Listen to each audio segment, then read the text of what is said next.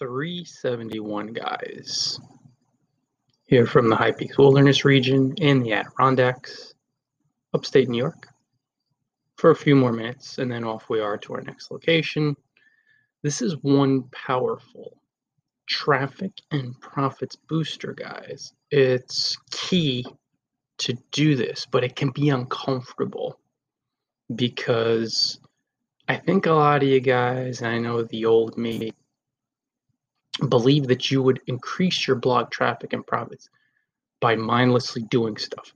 Do this, get more traffic. Do this, get more money. Do this for an extended period of time. Get more. Eventually, or maybe quickly, in cases where you don't really prefer to suffer for that long, you'll see that doing something doesn't increase your traffic and profits in and of itself. The way to really boost your blog traffic and profits, even if it's very uncomfortable in moments, is to explore the fears that create your shortage.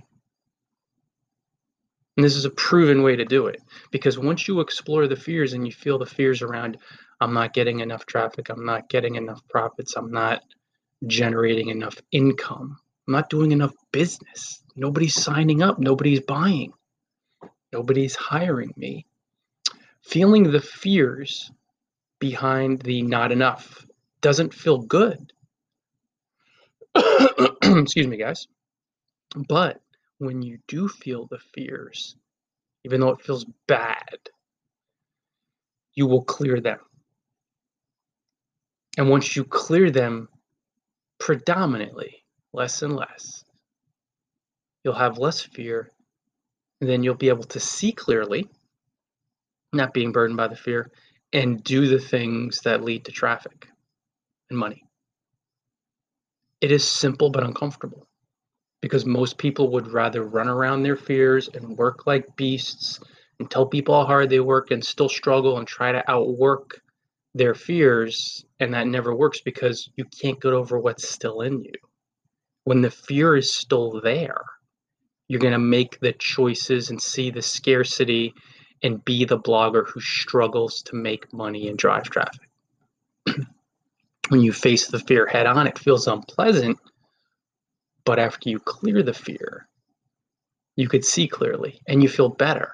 And when you feel better and you see clearly, you'll say, okay, it's time to start guest posting a little bit more, even though it feels uncomfortable and I fear being rejected, I fear being criticized, I fear it being a waste of time. And that's just one idea that comes to mind. That could be a powerful leveraging agent, but you have to face and feel the fear before you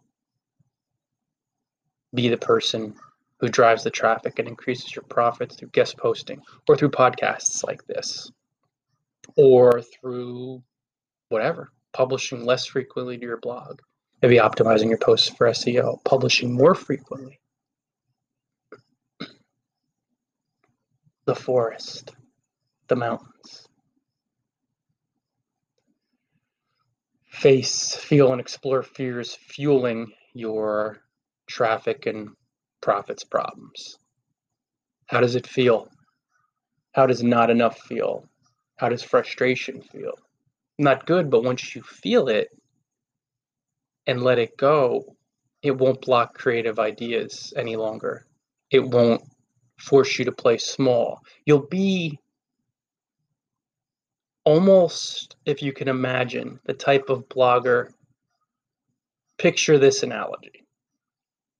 You're running up a mountain with these towering mountains around us here in the Adirondacks, High Peaks Wilderness region.